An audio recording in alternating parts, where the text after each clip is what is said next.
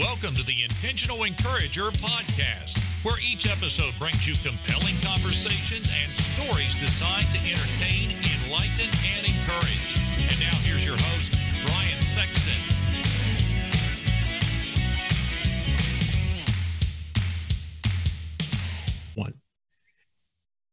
And welcome into the Intentional Encourager podcast. I'm your host, Brian Sexton. Thank you for joining us again today. And I have got a certified emotional intelligence specialist. Now, if anybody needs intelligence, it's me. And especially emotional intelligence. And we have got a guy that's going to give that to us today.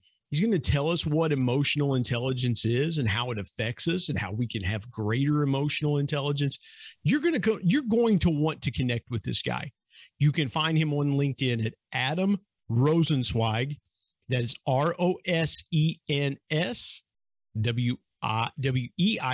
If I could spell, we'd be all right too. But you can find him right here, right now on the Intentional Encourager podcast. Adam, how are you today?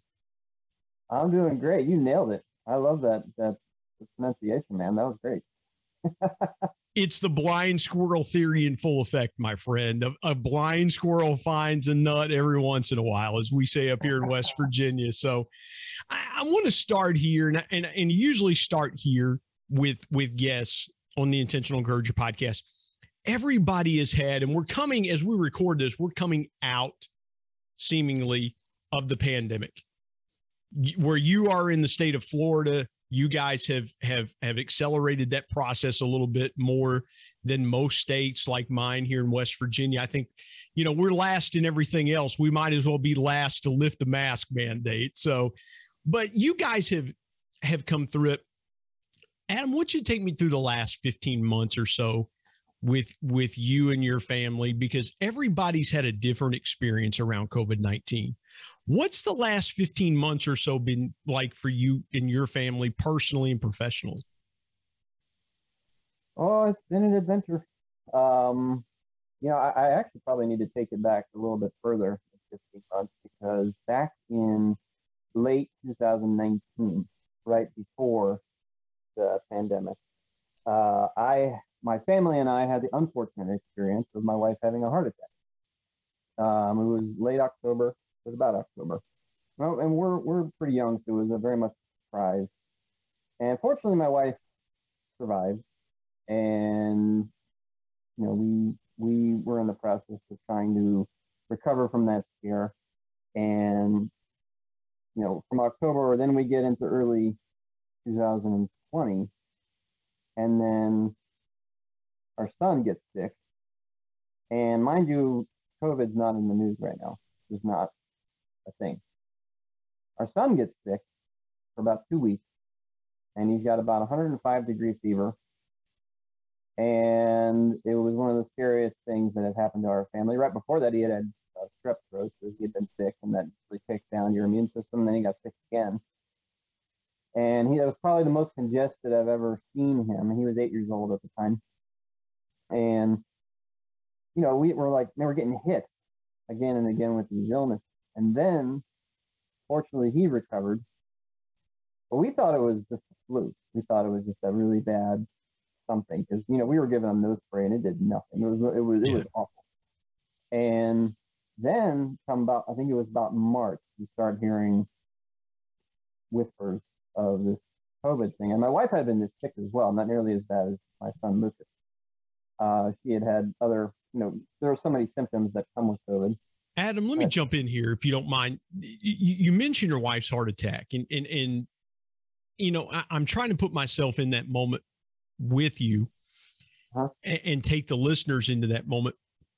Your wife has a heart attack in October, I think you said, of 19.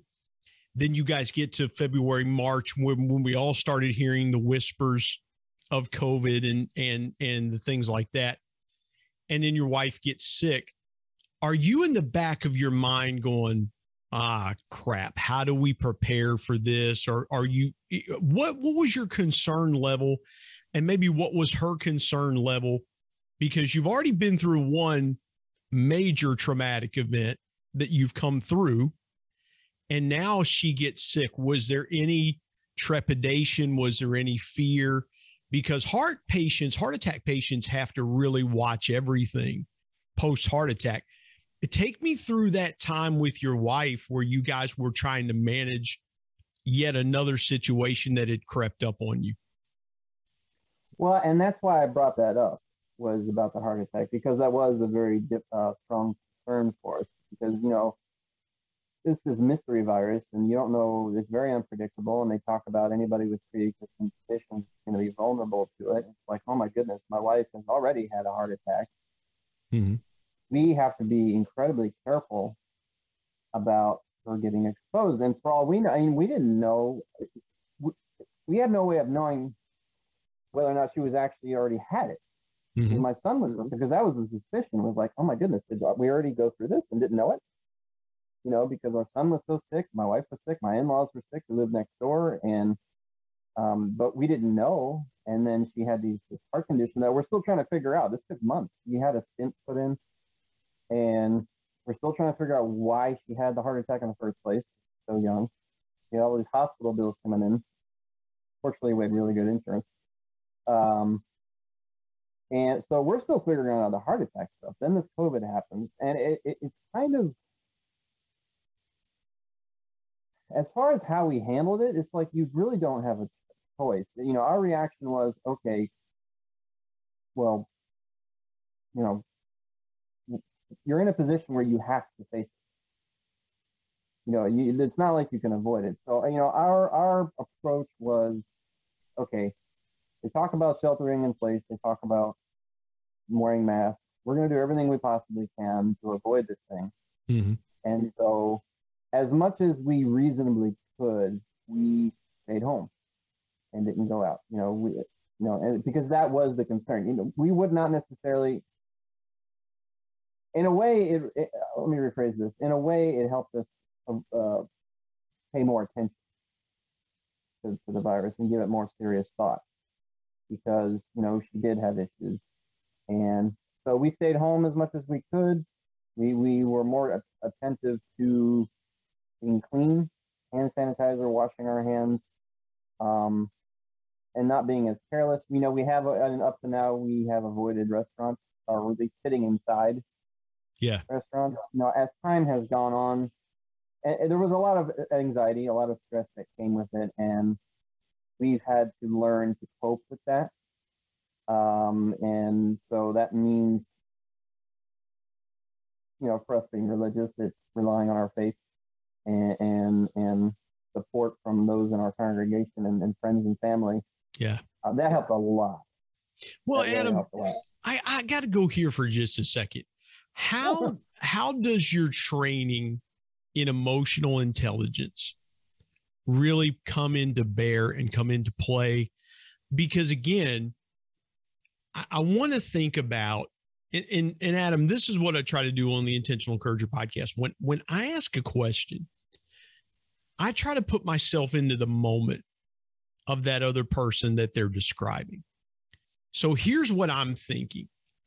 What things would what would have been going through my mind during this time? How would I have reacted if my wife were dealing with this situation? What would I have done? How would I have handled things? What would my state of mind have been? And I got to tell you, you're recalling this. I mean, my hat's off to you, because I don't know how I would have handled the things that you had to handle with your son and your wife and things like that. So how did you keep everything together? Well, one, you have to, you talked about how my own training has helped. There's a big difference between what we can control and what we cannot control. If we focus too much on what we cannot control, we feel helpless.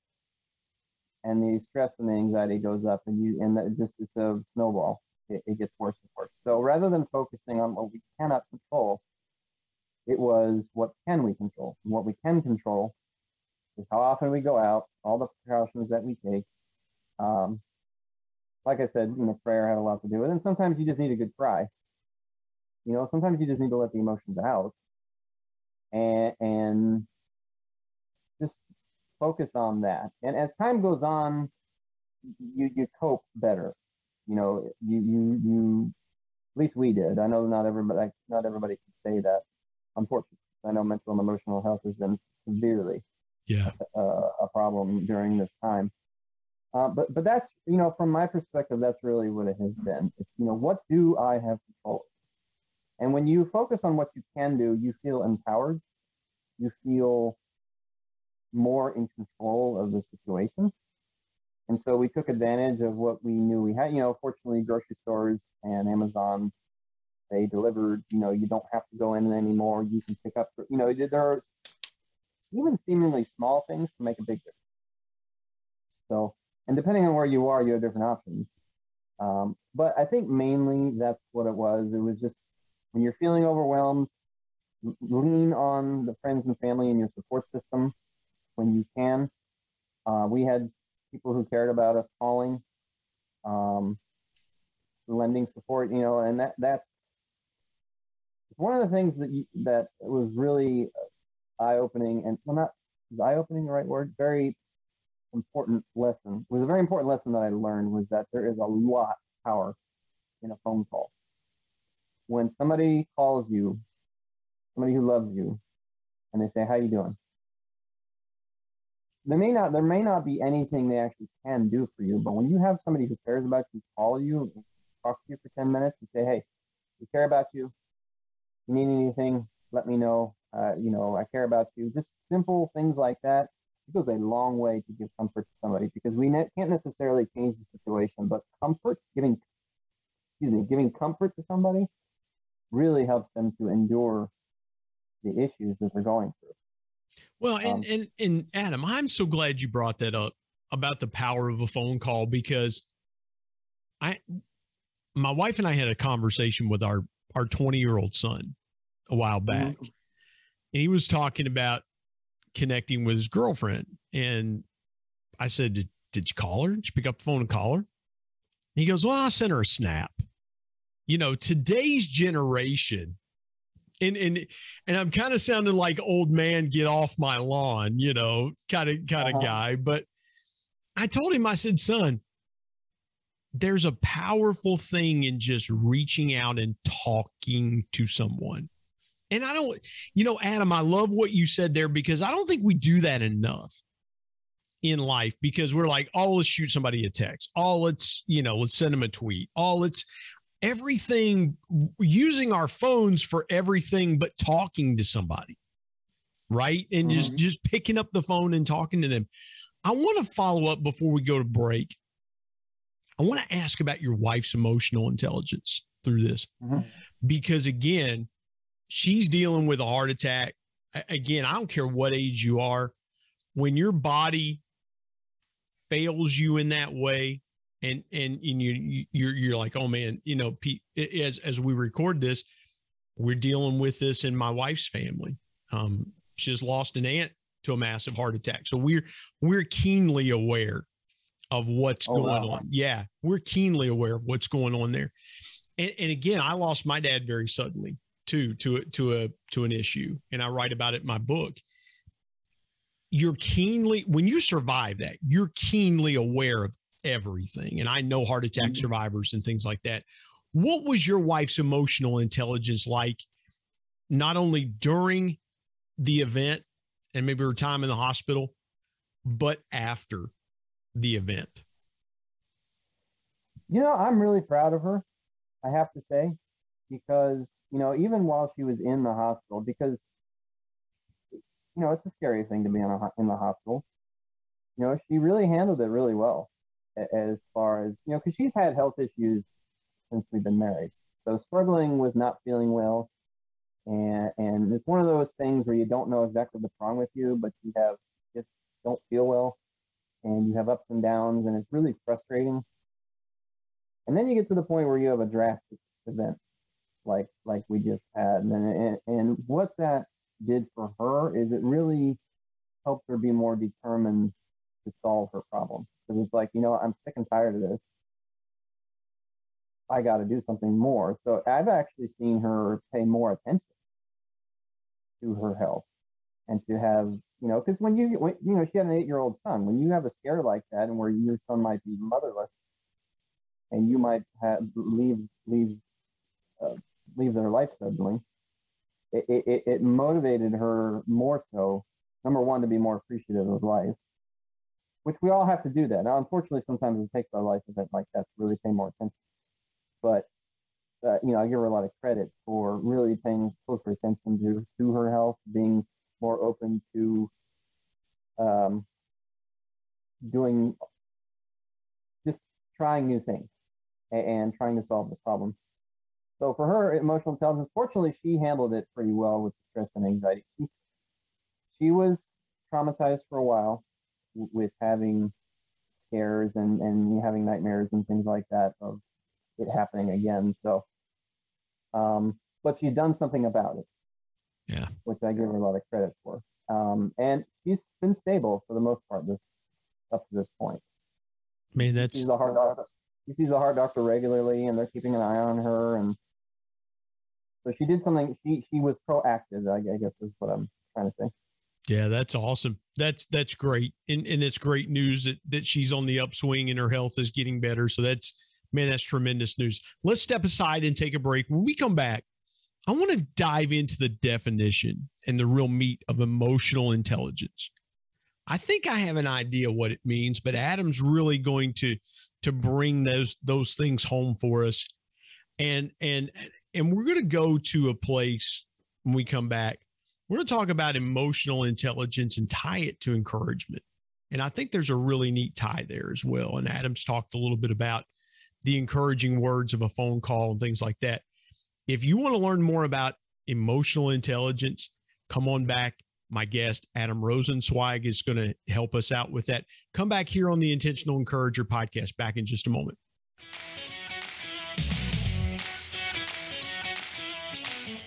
Hey everybody, Brian Sexton here. I want to tell you about our sponsor, SEO National. SEO stands for Search Engine Optimization. Now, what's that, you might say? Well, search engine optimization helps you show up higher on search engines in front of paying customers for words that you as a business owner can monetize. What a great concept. SEO National is owned by my good buddy Damon Burton, who's been a guest here on the Intentional Encourager podcast. Not only has Damon and his team worked with businesses of all sizes, from e-commerce startups to NBA teams and Shark Tank featured businesses, but more importantly, Damon and his team are about transparency, trust, and providing lifetime value. So much so that he still has his first customers after opening SEO National 14 years ago. Let me give you some intentional encouragement and call Damon and his team today at 855-736-6285 or go to www.seonational.com and get a free quote.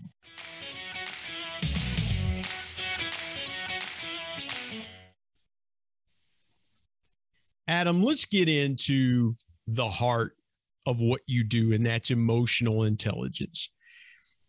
And again, you and I was kind of kidding with you off air. If anybody needs intelligence, it's right here. I need as much intelligence as I can get.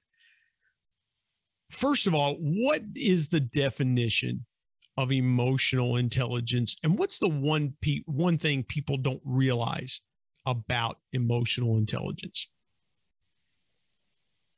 Well, there is no universal definition for emotional intelligence.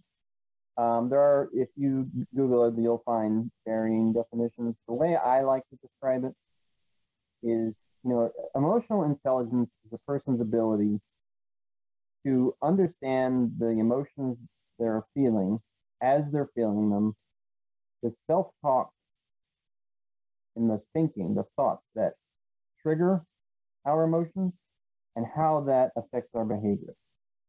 So you have a thought, triggers an emotion, that emotion leads to a particular kind of behavior that then affects somebody else.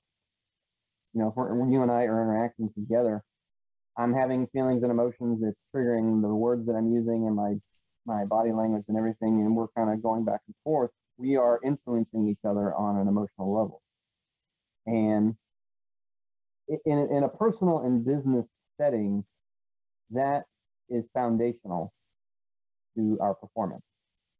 So if we're at work, the more self-aware we are, the better performing we will be, because sometimes we feel things and don't realize we feel. So in other words, maybe I'm feeling stressed out and anxious, but I'm not paying attention to what I'm feeling, but it still comes out non-verbally. Somebody will see the stress on our face. It's like somebody will look at it, and people used to do this to me. Why are you so angry? Why are you so mad about me? And I look at them, I go, what are you talking about? I'm because you get this, look on your face. So much of communication takes place non-verbally, even when we're not talking. It's still we're broadcasting our emotional state to other people. And so on a professional level, certain EQ skills lend themselves to our job. If we're a leader, certain EQ skills lend themselves to being a good leader. If we're in marketing, if we're in sales, the better we are at using and leveraging our emotions, the better, the more successful we'll be. And I'm not talking about manipulation. This is not about manipulating people. This is about, I use the illustration of dancing with somebody. When we dance with another person, there's a rhythm, there's a flow, there's it's art, it's an art form. We're not stepping on each other's toes, but something beautiful is happening. And when we're using our emotional intelligence in the workplace and at home, there's a flow that happens between 2 people or 10 people or more if we're a leader. And it because, for example, and I'll give you an example. If I'm a leader and I have a hot temper, mm-hmm. I could be the best at my job, but nobody wants to be around me. So it really hinders my ability to do my job if people don't want to be in my presence. Yeah. Well, Adam, let me jump in here. That is why I have said, if you are a leader and you are actively involved in leading people, if you encourage your team every day, intentionally encourage them, you are going to light these people on fire. Because to your point, with emotional intelligence, a lot of times, and I love what you said about the nonverbal, because if you're a leader and you might not say anything, but if you walk around like this all the time, and for those of you listening, I kind of made a mad, like I'm in a fight face. If that's the way you project, how encouraged are your people going to be to come up and actually share issues with you, or actually talk with you about situations that are going on professional? Forget personally. If you've got that demeanor about you, you've got people that are not, they're not even going to want to get around you because of the nonverbal that's coming out. And I love what you said about the steps. And it ties hand in hand with intentional encouragement, because the steps that people take are, okay, I'm feeling a certain way. And then it goes to what the conversations that are happening inside their brains, and then the conversations that come out from it. And this is what I tell people. If you have to decide to intentionally encourage yourself to reverse that self-talk that you just talked about and say, hey, you know what? It's going to be okay. It's going to be good. How does encouragement really help someone align their emotional intelligence on a daily basis? When you have your mind, one of the skills of emotional intelligence, the model that I use is called the EQI 2.0. It's an acronym for the Emotional Quotient Inventory. That's what it stands for. It's a model of emotional intelligence created by a company called Multi-Health Systems. They're the people I got certified through. One of the emotional competencies has to do with stress management. And so you talked about being an encourager. One of the elements is being optimistic. When we're optimistic, that means we're taking a realistic view of the situation, and we're looking at the future in an optimistic way, not through rose-colored glasses. There's a big difference with what I'm talking about here. Yeah, I love what you said there. Yeah, because most people will look at that and they'll say, well, you just have a Pollyanna type attitude. You just think everything is sunshine and candy and things like that. And Adam, I love, and I had to dive in there because again, you hit that so beautifully. You know, it's not that you see the world through rose-colored glasses. You know that there are things going on around you, just as you were aware when your wife was having her health issues. You know what's going on around you. You just choose to reprogram the thinking in a different direction. That's right. So when we have an optimistic viewpoint, what that means is we can be in the midst of a negative situation. We were talking about COVID.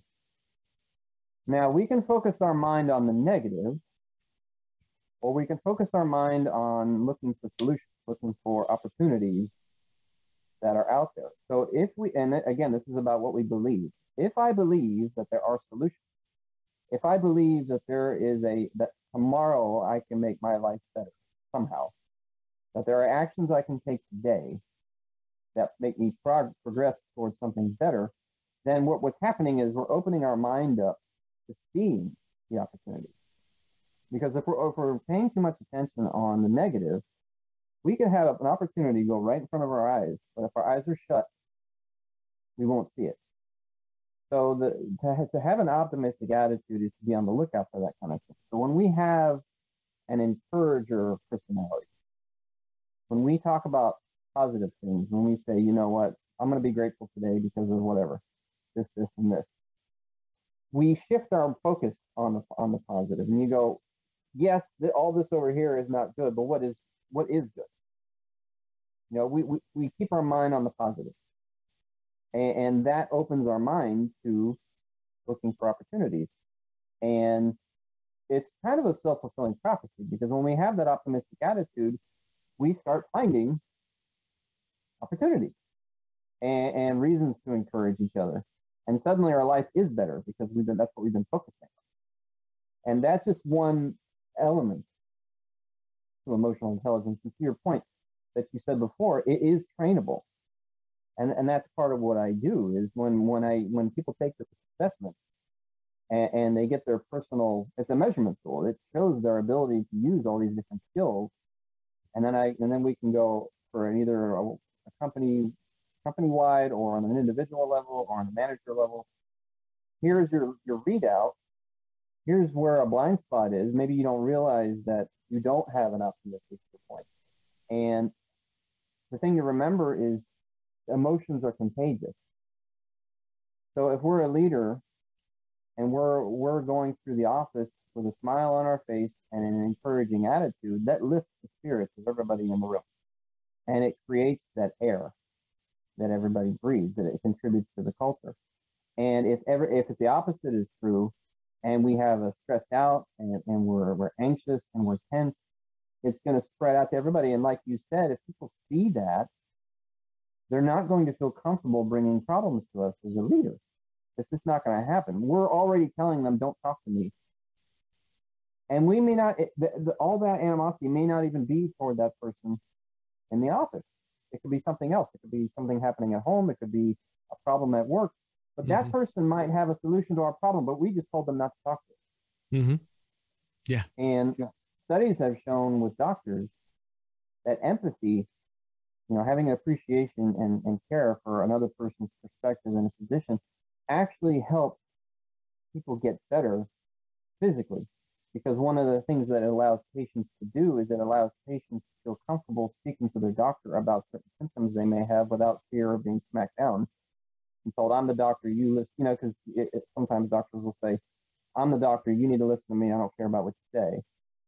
But a doctor with empathy listens. Yeah.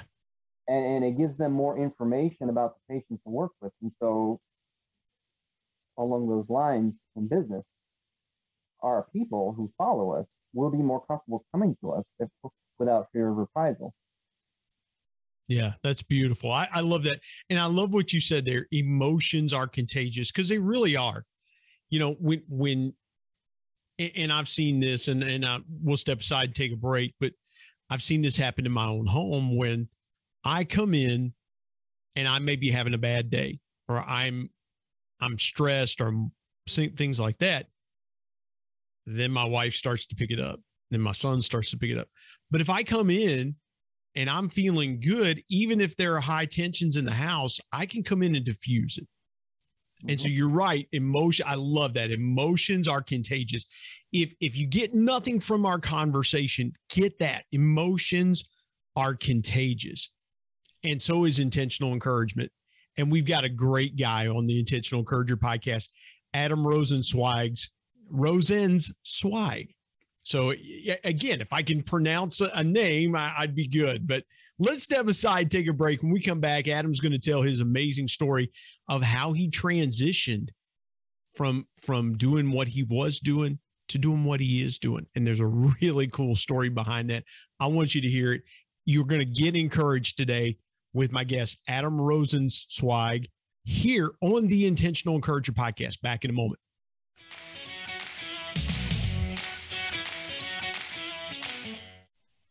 Hey, everybody, Brian Sexton. Want to tell you about my new book, People Buy From People, 10 Powerful People Lessons from the Ultimate People Person, my dad.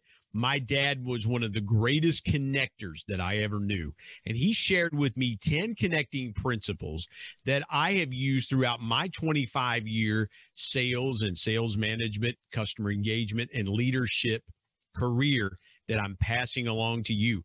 If you want to be a stronger, deeper, and more powerful connector, you've got to pick up a copy of People Buy From People.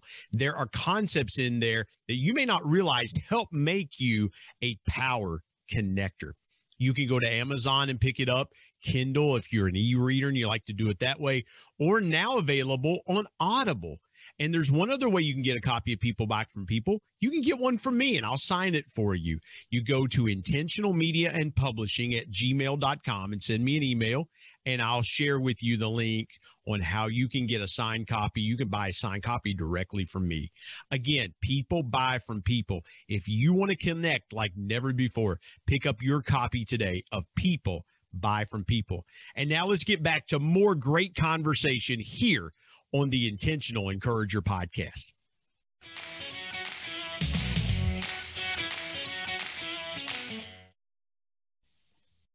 Adam, let's get into your story. And I want you to go back as far as you want to go back from point A to where we are today, and just talk about your life and your story for a few minutes. Yeah, sure. So how did I get into emotional intelligence? Well, back in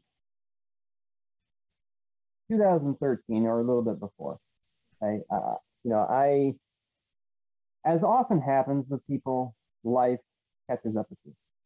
And certain things that I was dealing with personally were coming to a head. And so I was having something of a life crisis back in 2013. And I'll just leave it there. I was having a lot of trouble. And so I needed a solution, and I didn't know what to do about it. It was one of those things where you feel like your life is about to collapse in if you don't do something. And because I'm religious, I prayed about it, and I was looking for an answer. Not long after that, I came across someone who is now a very dear friend of mine named Jay English. I live in Ocala, Florida right now. It's about dead center of the state. Dr. English lives in St. Augustine. So it's about a 2-hour drive from where I live. My wife has a family member who lives there, and that's how I heard about her. And she does what's called motivational enhancement. She has a PhD in neurolinguistic psychology, a master's in counseling, so she's got the pedigree to be able to help with the situation that I was in. So my wife and I went, and we saw her, and we went through the program. And long story short, we went through her program, and things from that moment, things started to improve in my life. Because before this, I had a very negative view of coaching, a negative view of things like that. I was very judgmental about it until I did it. Then I realized the value of how it can be helpful. Adam, I want to dive in here. Forgive me for diving in here, but I got to ask a question. Sure. How quick into being around Dr. English did you realize, how quick was your aha moment? Because for some people, when they go through, you said you and your wife attended a seminar. For some people, it happens pretty quickly. Within the first 5 minutes or so, you realize, oh boy, this is different. This is unique. This is what I was looking for. Some people, it's the middle.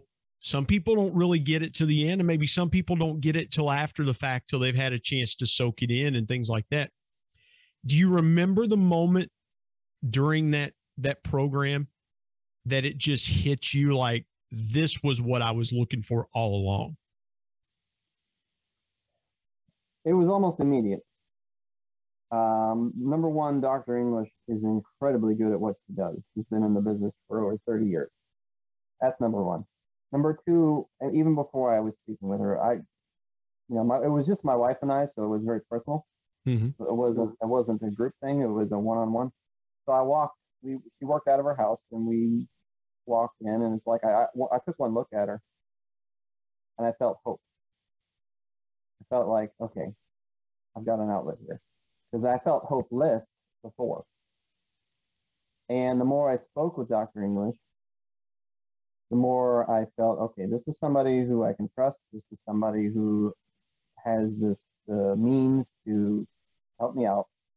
And I was able to actually speak what I was feeling, speak what I was thinking. I had never been able to do that before. Did you think there was no hope for your situation? Were you kind of feeling like I'm going to do this, and if it doesn't work, I really don't know what else I'm going to do? It was certainly a very hopeless situation for me. That's how I had viewed it. I didn't really think about what I would do if this didn't work. I was pretty much, I'm going to try this out, and I hope it works. What would happen after that, I didn't really give a whole lot of consideration to. And like I said, the moment I started talking to her, I felt that hope. So I never really got into that mindset of what happens if this doesn't. But so we went through it. It was a 3-day program, about 15 hours that we went through, and I learned a lot. There's a lot of science behind what I learned about the human mind and things about me, and that really got me started on my development. Because I wasn't just the only time. My wife and I went back a few more times, but then I kind of took it further and went on my own, and I started going through this program, which is so incredible, so incredible. And the more I learned, the better I got, and I overcame some things that I never thought I could. So I saw the progress that I made as a human being. I became a better father. I became a better husband. I became a better person. I was happier, more fulfilled, emotionally stronger, because I come from, it's fascinating because I come from a construction background. I worked with my father doing finished carpentry, and I always assumed I'd be doing that the rest of my life, and I always had a fear of doing anything else because I didn't know what else I could do. I didn't go to college. I didn't go to university. I didn't have any other training. But now I went through this training with Dr. English, and suddenly I have all this confidence I never had before. And so I had all these other benefits that I was not looking. I shouldn't say I wasn't looking for them, but I didn't realize they were happening.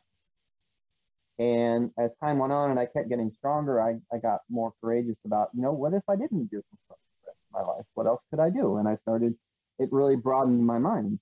How did I got to ask, because I worked with my dad before he passed away. And it's interesting that you talked about working with your dad. How was your dad? Did your dad know that the hopelessness that you were feeling? Did you have that kind of relationship where you could share that? And then once you and your wife went through Dr. English's program and you started thinking differently and feeling differently, what was your dad's reaction after the transformation began happening in your life? Well, nobody really knew that I was having these sorts of issues. I mean, my wife and I knew. I mean, we're married, so she was familiar with the things that were happening. But he did tell me after I went through the program and I started improving, he saw I was a very different person. And he saw the change. In fact, a lot of people saw the change in a positive way. He was saying that in a positive way, like, look, you're different, and it's good. I don't know how that answers your question, but yeah, he did notice that there was a difference. Well, and again, you know, when you decide to do, listen, I was always intentional about doing things opposite from my dad. You know, my dad was in one industry, I was in another.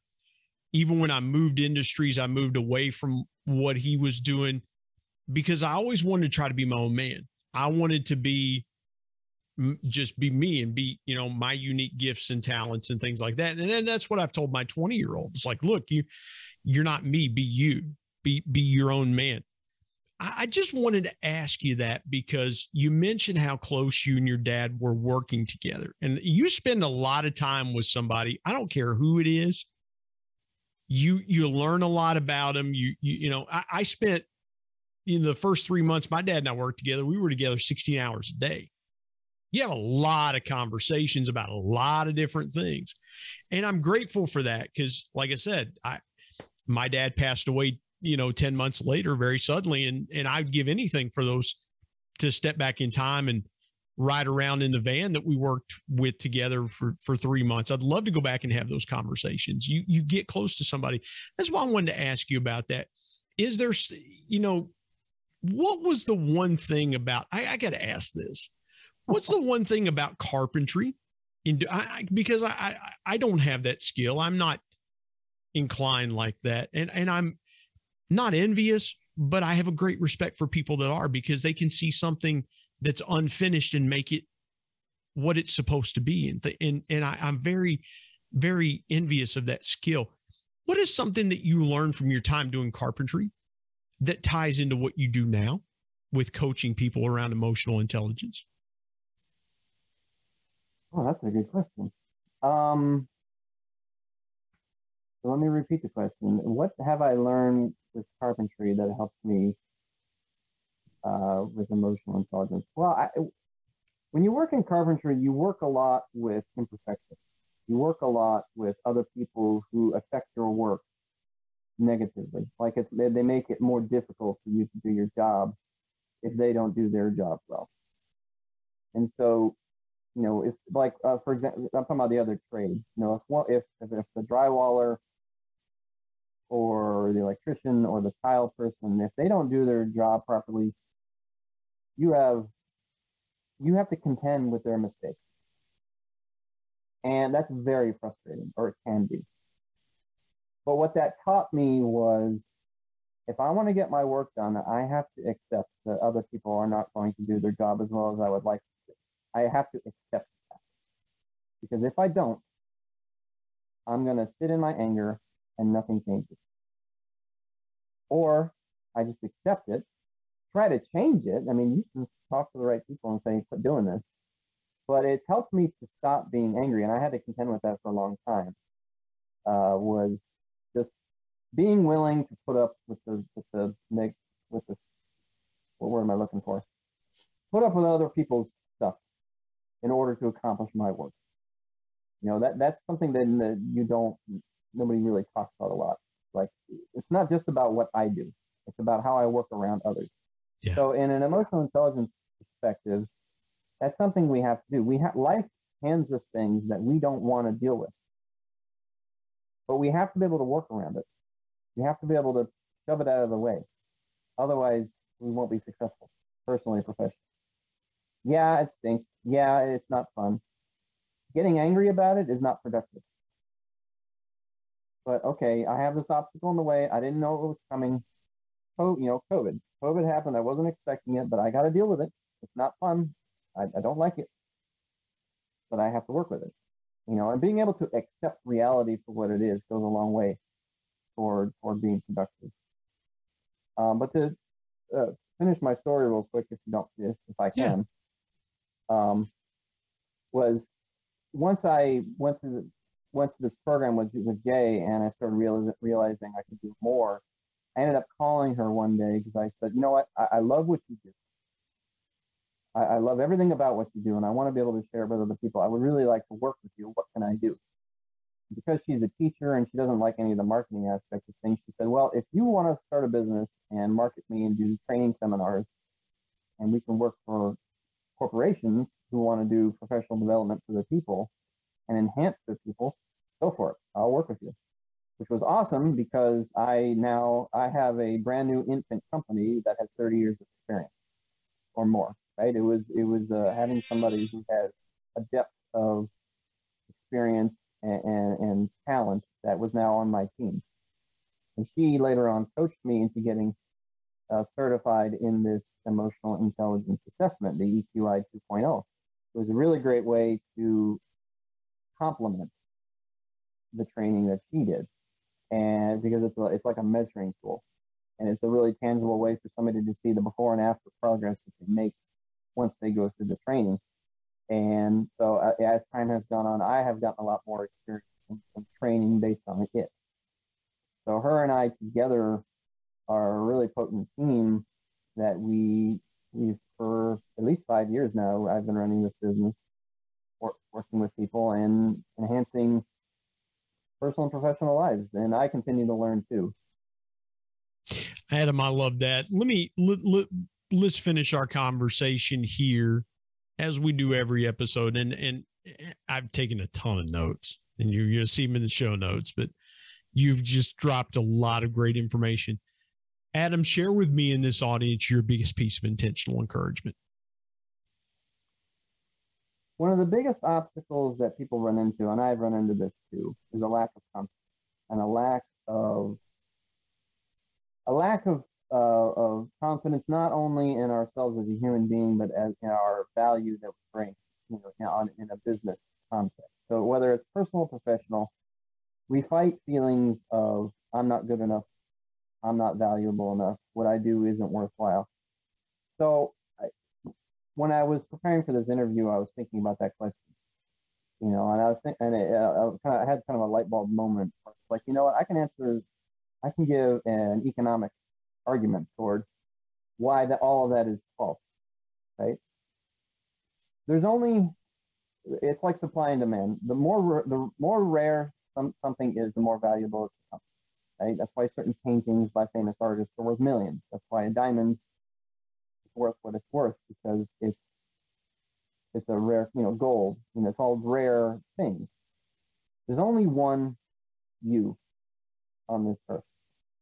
There's only one me on this earth, and whoever's listening, there's only one. There never has been in history, there never will be in history, somebody who is like you. So your unique life experiences, your unique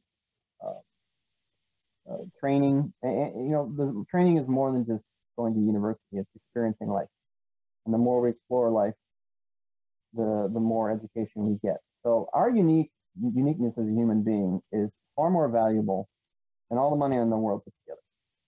So from a business context, what we offer as a human is incredibly valuable. Who you are as a person is priceless. So if we can keep that in mind, that is a truth. I really do believe that is a truth.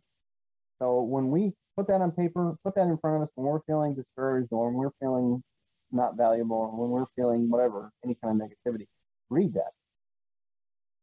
And it's a nice reminder of how valuable you are as a human being and what you offer in a business setting.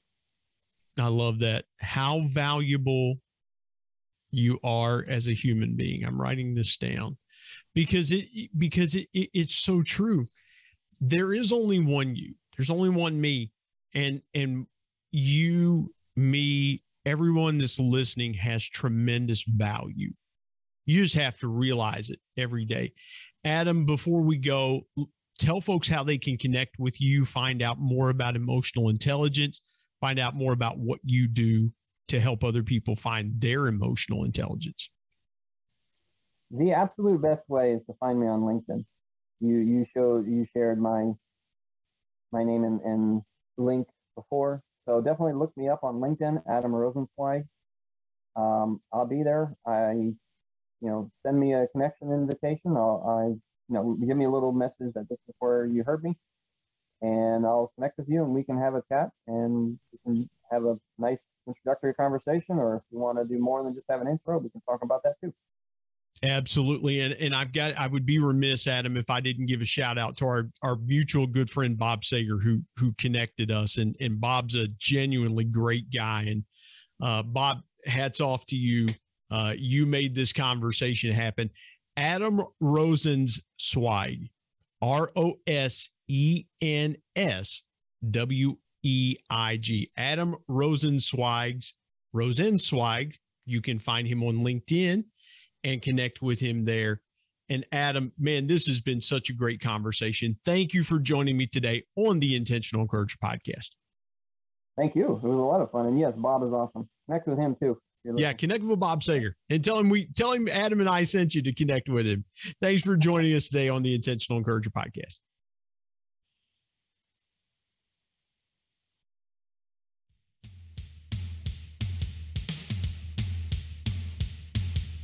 My thanks as always to producer Bryce Sexton and technical advisor Matt Means. And of course, the ultimate thanks goes to the Lord Jesus Christ, who provides intentional encouragement every day through his word. If you're not subscribed to the Intentional Encourager podcast, hit the subscribe button wherever you get podcasts so you don't miss an exciting episode where you can get encouraged and stay encouraged. And remember, anyone, anywhere, and anytime, any place can be an intentional encourager.